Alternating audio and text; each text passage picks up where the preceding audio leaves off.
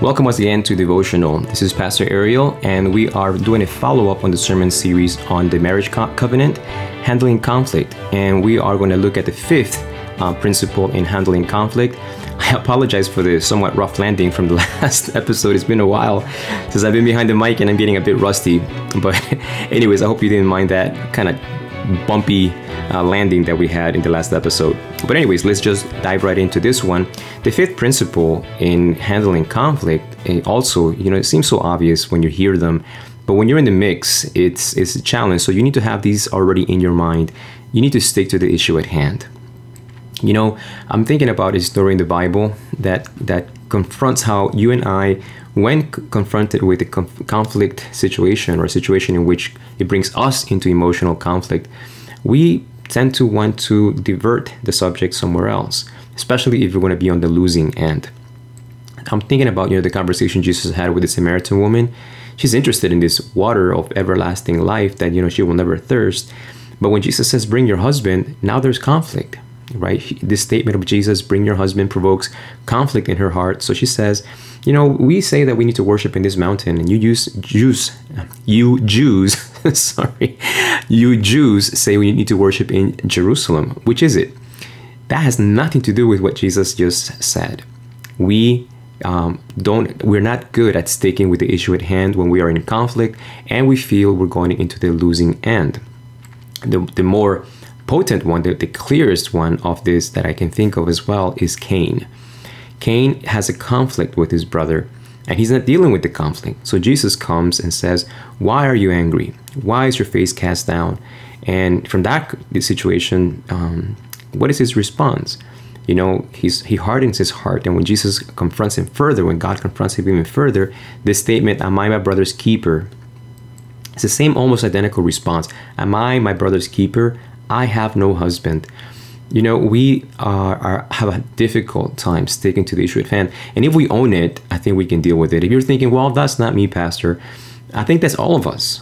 If this is at the very beginning of human history, and when Jesus begins his ministry, it's also there. It's not a Jew problem or a Samaritan problem. I think it's a human problem.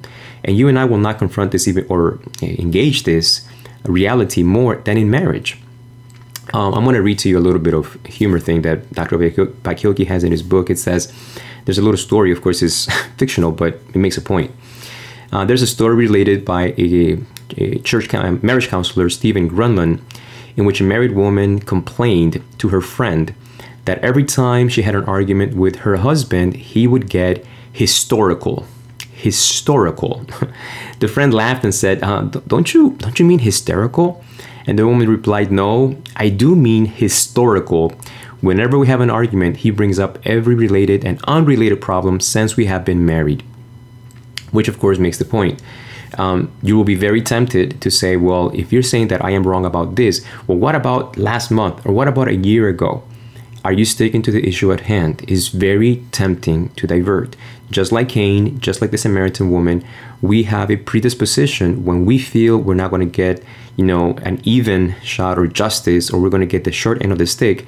It's very tempting for us to divert to other things so that we can make a stronger case in our behalf. So we have this idea of, competitiveness that we addressed earlier. This is also a place where competitiveness can come in. This is when the generalized statements also can begin to crop in. Well, you always, well, you never. And usually what follows those are not related to the issue at hand. I'm going to give you an example again from Dr. Bakioki's book. The husband says, you left the lawnmower out in the backyard yesterday, and now the motor is soaked from last night's rain. When will you ever learn to put things away in their proper place? When will you ever learn? That's not related at all with the lawnmower. He's just making this big general statement as if the wife does things all the time in this way. And so the wife would respond, look who's talking.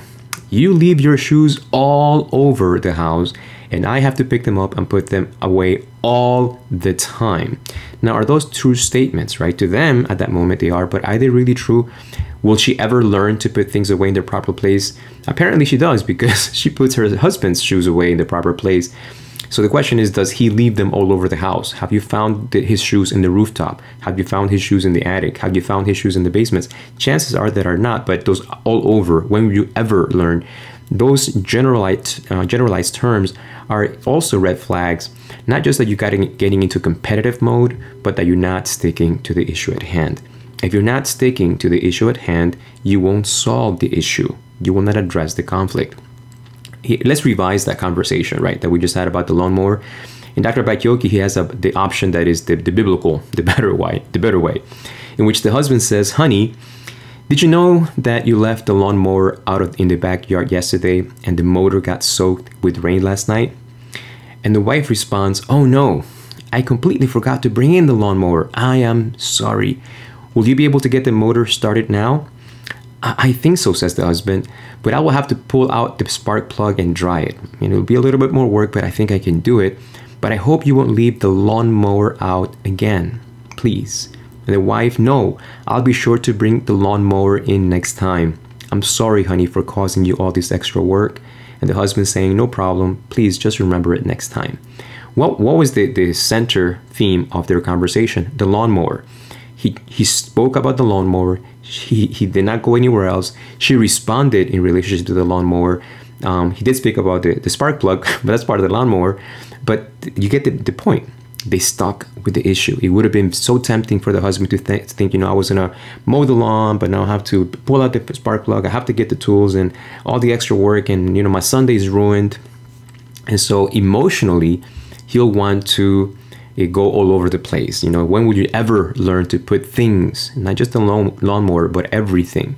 And so we need to be careful, rehearse the conversation. And again, this one is not like the previous one. When we talked about choose an appropriate time, you don't choose these situations. The lawnmower is there, you're getting ready to use it, it doesn't start up, boom, your emotions crank up.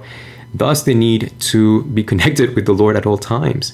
You don't know when conflict may arise, especially within marriage. You're looking for your keys and your spouse left them in their coat, and they left with their coat. What do you want to do now? You want to be late for work or late for a meeting, late for an appointment, whatever. So how do you deal? You always do this. No. Stick to the issue at hand. What is the issue? You need keys. You need this. You need that. That takes discipline. That takes focus.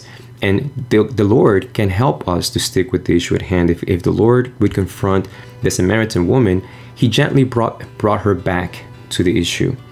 And if you see your spouse getting off track, pray for wisdom. Like I said before, through every one of these, the connection with the Lord is crucial. Bringing the Lord into the conversation is crucial. And don't give up if you fail at it and you find yourselves both at each other's throats, blaming stuff about 10 decades ago and blah blah blah, and the genealogical failures. You can redo it again. There's a verse in Lamentations chapter 3 that says that we are not consumed because God's merciful to us, and every morning his mercies are new. Every morning he gives you a brand new clean page where you can start all over again. And if yesterday you let go of his hand, if yesterday you did not appropriate yourself of his grace and his power, guess what? You can do that today. So today, choose to stick to the issue at hand.